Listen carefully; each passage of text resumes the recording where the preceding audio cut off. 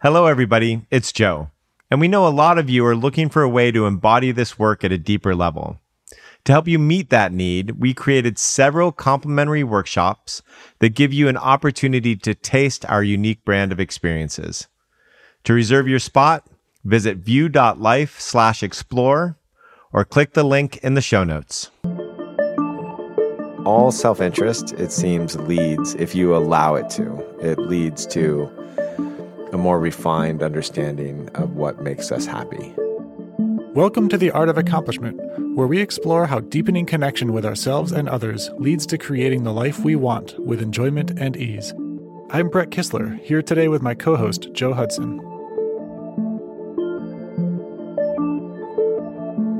So a lot of the work that we do in these courses has been around finding our wants, finding our needs and our wants and asking for what we want and getting what we want and just really living into our own self-interest and loving it and trusting it as good. And a lot of this seems to conflict with a lot of the programming that we've gotten from parenting or from society around selfishness and not being selfish and being selfless. And I'm curious to dive into, in this episode, the line, if there is a line, between healthy self-interest and what we call selfishness. How do you define selfishness? I have probably a pretty ludicrous definition of it, but it's what your parents told you were when they wanted you to do something else. I think that's really what selfishness is. Every time I've watched a parent call somebody selfish and then, they become adults and then they think they're selfish, it's always because the parent wants them to do something else or they're not doing what they want, right? So it's almost a projection of selfishness from the parent. To even call your kids selfish is a selfish act, and if you're defining it the same way, because a kid's whole job is to learn how to assert their will and to get their wants and needs met. And of course, there's no 2-year-old who's like, let me think about world peace.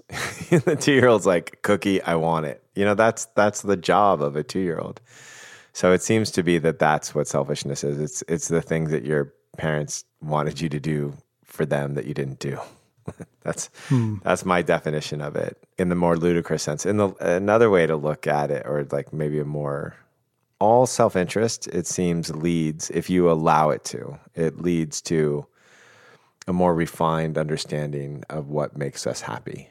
So if you allow yourself to explore your wants and your desires without a whole bunch of guilt, without a whole bunch of I made a mistake, just simply I explored that desire and that didn't actually feel as good as other ways of interacting, then what it actually leads you to is a deep level of altruism, which also has its own selfishness in it, meaning that altruism feels good. There's a great feeling, physical, in helping other people. There's a great emotional, mental feeling of being selfless. So I don't really see a difference. I see it more as an evolution. And the more that we allow ourselves to follow our wants, the more we become selfless in the standard way of looking at it. But it's just really refining how to be really good at being selfish. Yeah, I'm thinking about this idea of becoming really good at being selfish. And a thing that comes to mind is just some ways that people are really successful at getting what they want, but often at the expense of other people not. And so in the parenting example, I can imagine a parent who calls their child selfish as a way to teach them how to operate in a group. This is something that society labels as selfish. If you are going to eat all of the cookies, you're not going to have any friends. And also it might just be a way to help somebody. Let's say there's a child, there's multiple children playing together and one of them is 5 years older than the other one and is just way more capable in terms of their nervous system and their size and their sophistication at getting what they want. Yes. Even subtly manipulating the younger one. So it could also be used, I could imagine, by a parent to try to find harmony with increased awareness of what's going on with the kids, trying to find harmony in a group. And so, yeah, you're pointing out something really beautiful. And I think it's kind of the same thing that the Buddhists in some way are pointing out, where they say, craving and aversion, where it's all the root of all pain is desire. Yet a Buddhist monk gets up and walks, there must be some desire there, or eats, there must be some desire there, or meditates, there must be some desire there. So what's the distinction? The question is, what's the distinction that we're making? And what we want to be able to do is have some moralistic response to that, which is, don't eat all the cookies. In any situation, don't eat all the cookies. But we can all construct some idea where the best thing to do for the group is to eat all the cookies. Or the best thing for the group is actually deep self-interest, because if you can't take care of yourself, then, how does the whole, or how does your community take care of itself? So it's this constant thing. And that's, I think, the evolutionary journey that we're talking about. So if we allow ourselves to constantly find out what our deepest want is and explore that deepest want, then it leads us to a deeper and deeper altruism. It leads us to deeper and deeper care of other people. It leads us to greater and greater compassion. So I'm saying that the mechanism to teach compassion and empathy and altruism is to support somebody's wants, to allow them to explore them and define the faults in them so that they can find the deeper want instead of the shallow want that feels like crap, right? The heroin addict wants to do heroin, but it feels like crap. You might want to gorge yourself on cookies, but it feels like crap. And then the deepest level, what actually is it, does it feel better in the moment to eat all the cookies, or does it feel better in the moment to share? But if you're doing it out of a moralistic sense, if you're doing it because you're trying not to be selfish, then it's worthless, and you don't actually get the benefit of it. And you don't learn to do it because of the pure love of doing it. You're doing it out of just a form of self-preservation. So it's just a horrible way to teach it. That's what I'm pointing to. This is pointing to something that comes up in a lot of the group dynamics in the courses, where if you have some desire from your self-interest, and then from this moralistic standpoint, you're withholding that desire, that it actually builds some form of resentment towards others. And another thing that can happen then is in groups, imagine, there's a plate of cookies, and so frequently in groups, the last cookie will just go uneaten because everybody will not allow themselves to have the want for the last cookie and assume that the cookie is for everyone else. Therefore, the cookie goes uneaten. And this kind of thing is a metaphor for something that happens so frequently in groups and in leadership and in companies, where everybody's thinking something that they want the group to have, some wisdom that they want to bring in, and they're afraid it'll hurt feelings or just be seen as selfish, even if it's just their own want. Like, I want this meeting to end. I'm bored. Yeah. That might be something that everybody is about to say, but nobody wants to be, rocking the boat or offending. Exactly. I mean, that exact example has happened with me so many times, where when people start to realize that their wants are the company's wants, that their needs are the company needs, like the needs of the individual parts of the organism is the need of the organism, that exactly happens. And you'll see it. You'll see somebody go, wow, okay, this meeting's boring. I really want to be more interested in this meeting. And all of a sudden, like 10 people smile. They're like, yeah. And then all of a sudden the meeting can shift into something else. But that would be a selfish thing to say, right? So people don't say it. That would be rude, so people don't say it. That would be self-interested, so that people won't say it. But it's actually the thing that everybody wants to hear, or at least a good portion of people want to hear. And that is the example in everything. Oftentimes when there's a marriage and they're in trouble, it's just they stop telling each other what they actually want, right? They're just constantly trying to accommodate each other. And so their wants aren't being met. And the other thing about that you pointed to subtly is that whatever the want is that you have, if you sublimate it, it comes out in different ways. So what you start seeing is where there's a whole bunch of wants that have been subjugated in a organization, it becomes very political. And gossipy. One of the things you see that creates that political culture is that people don't know how to succeed. They don't know what it is that means they've succeeded. So they think the only way to move up through the ranks is to please the people above them. But the other way that it happens is that people aren't clear about what they want. And it's seen as selfish or greedy. And so it becomes a lot more political, especially at the leadership level. Like if the leaders can't be clear about what they want, then it gets really funky really quick inside of an organization. An example here would be if there's a leader of an organization who is owning what they want, but their wants are coming from a place of fear. And what they really just want is for everybody to do what they say because they're afraid of how things are going to go and they're afraid of trusting other people's intuition and other people making decisions. Then from that position of power, they can want everybody to listen to them and not recognize maybe that they have a deeper want, which is, I think all of our deeper want is to be in a group where everybody's getting their needs met and getting what they want. But we don't see that when we're in fear. So when we have a group where there's a power imbalance or a hierarchy, how would you approach this as either the person in the position of power or a person not in a position of power with regards to getting needs met without having this concept of selfishness as a form of control? Yeah, that's a great real life example. So it actually happens in two ways. So let's take the one you explained. Somebody who's out of fear and what they actually want on some level that they probably can't even recognize is they just want everyone to do what they say. First of all, if they can recognize it and they can say it, everybody's going to feel more calm. Like, hey, this is an organization where I just want people to do what I tell them to do. If you're down for that, stay. And if you're not, go. But that's what I want. I want to be that kind. There are definitely CEOs who run their companies that way. There's definitely people who want to be in companies like that. Wow, it's efficient. One guy tells me what to do. Boom, I know how to succeed. Boom. I just was talking to somebody on the plane the other day who said exactly that. I love working for this person because it's just like everything's efficient. They just tell you what to do. So that's one thing. But if they can't say it or they can't own it in themselves, it'll get really weird and wonky inside the organization. The other side of that is you have, say somebody, a CEO who wants everybody, he wants like collaborative, right? Or she wants collaborative. So they're completely not owning the things that they want to just say, do it this way. So that creates a whole bunch of weirdness too. So let's say 80% they want collaboration, but 20% they just want it done their way.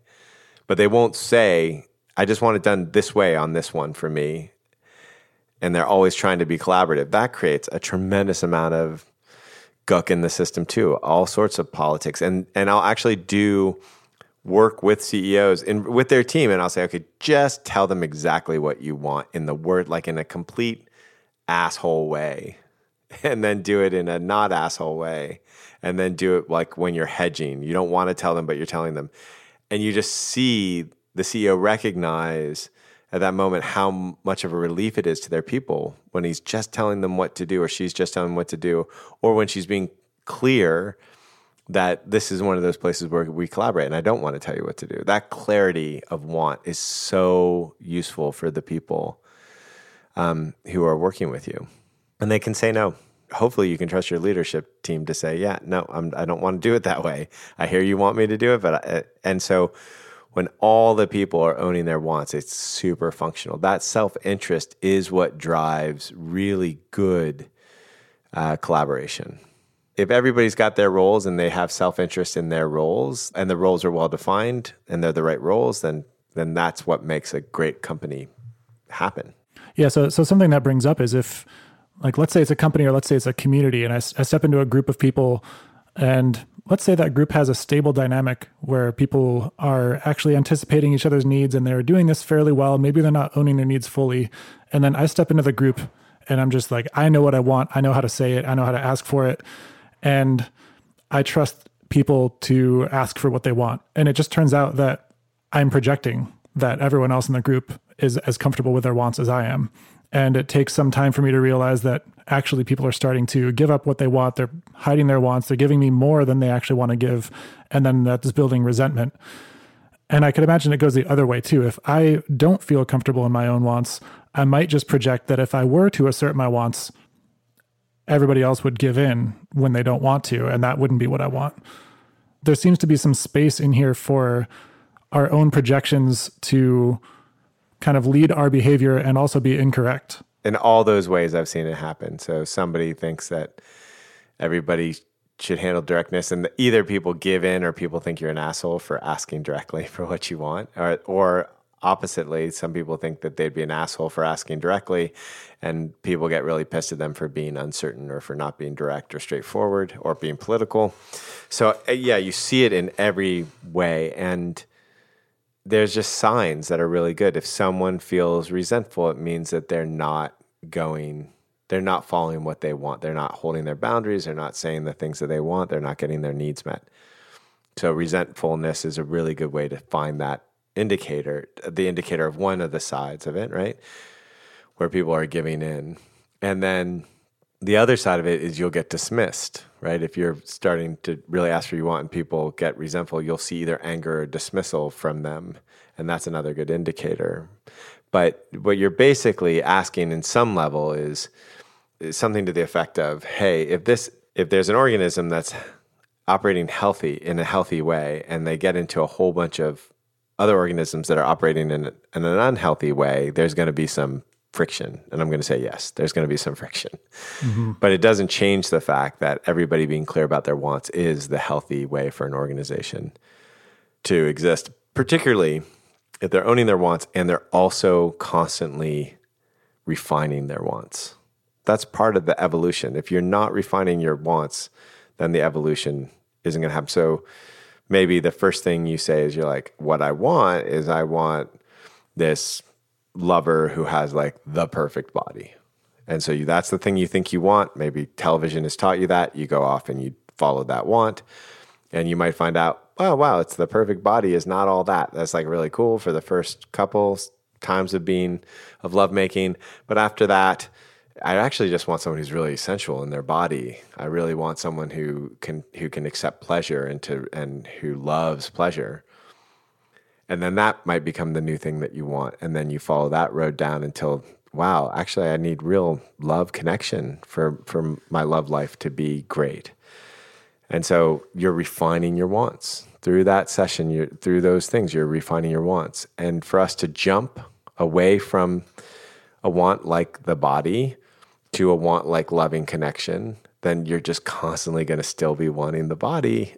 and you're never going to be able to fully dive into just the connection. So it's really important to just move through the wants it's just like you watch a little kid all the time. You see these kids and they're saying, they don't say anything, but they want to walk. They want to talk. These wants drive their evolution.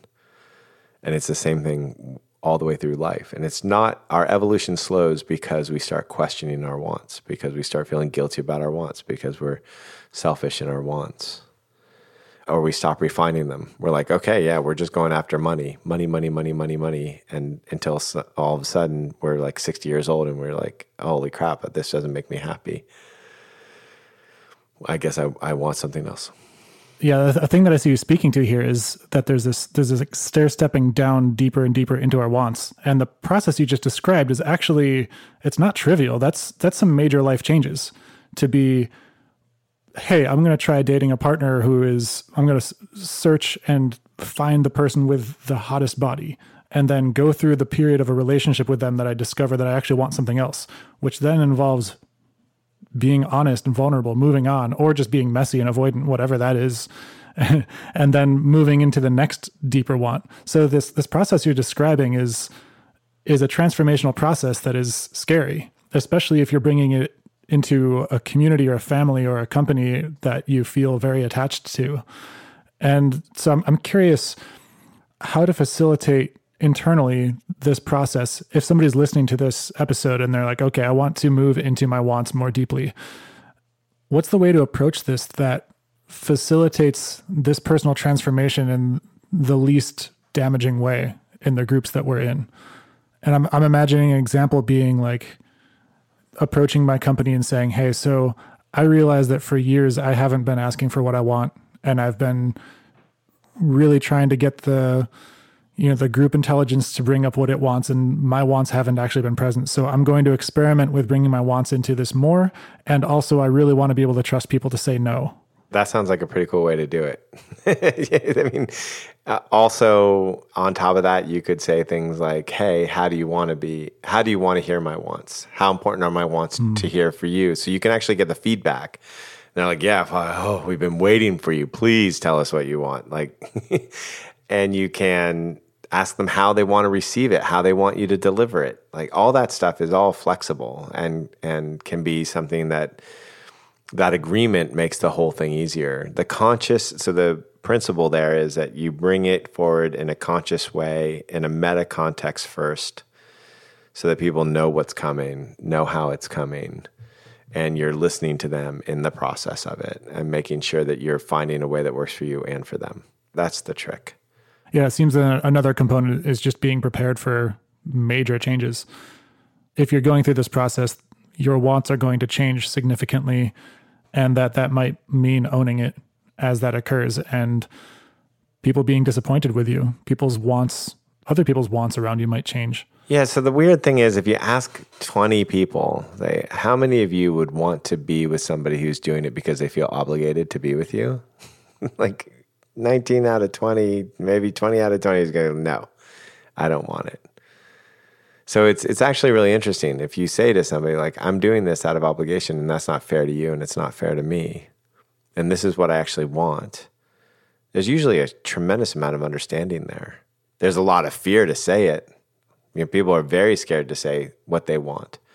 And it's because we were all told when we were young that our wants were bad, that we were bad to have certain wants. And when we had certain wants, the love was removed. I just want your attention, Mom. You're needy.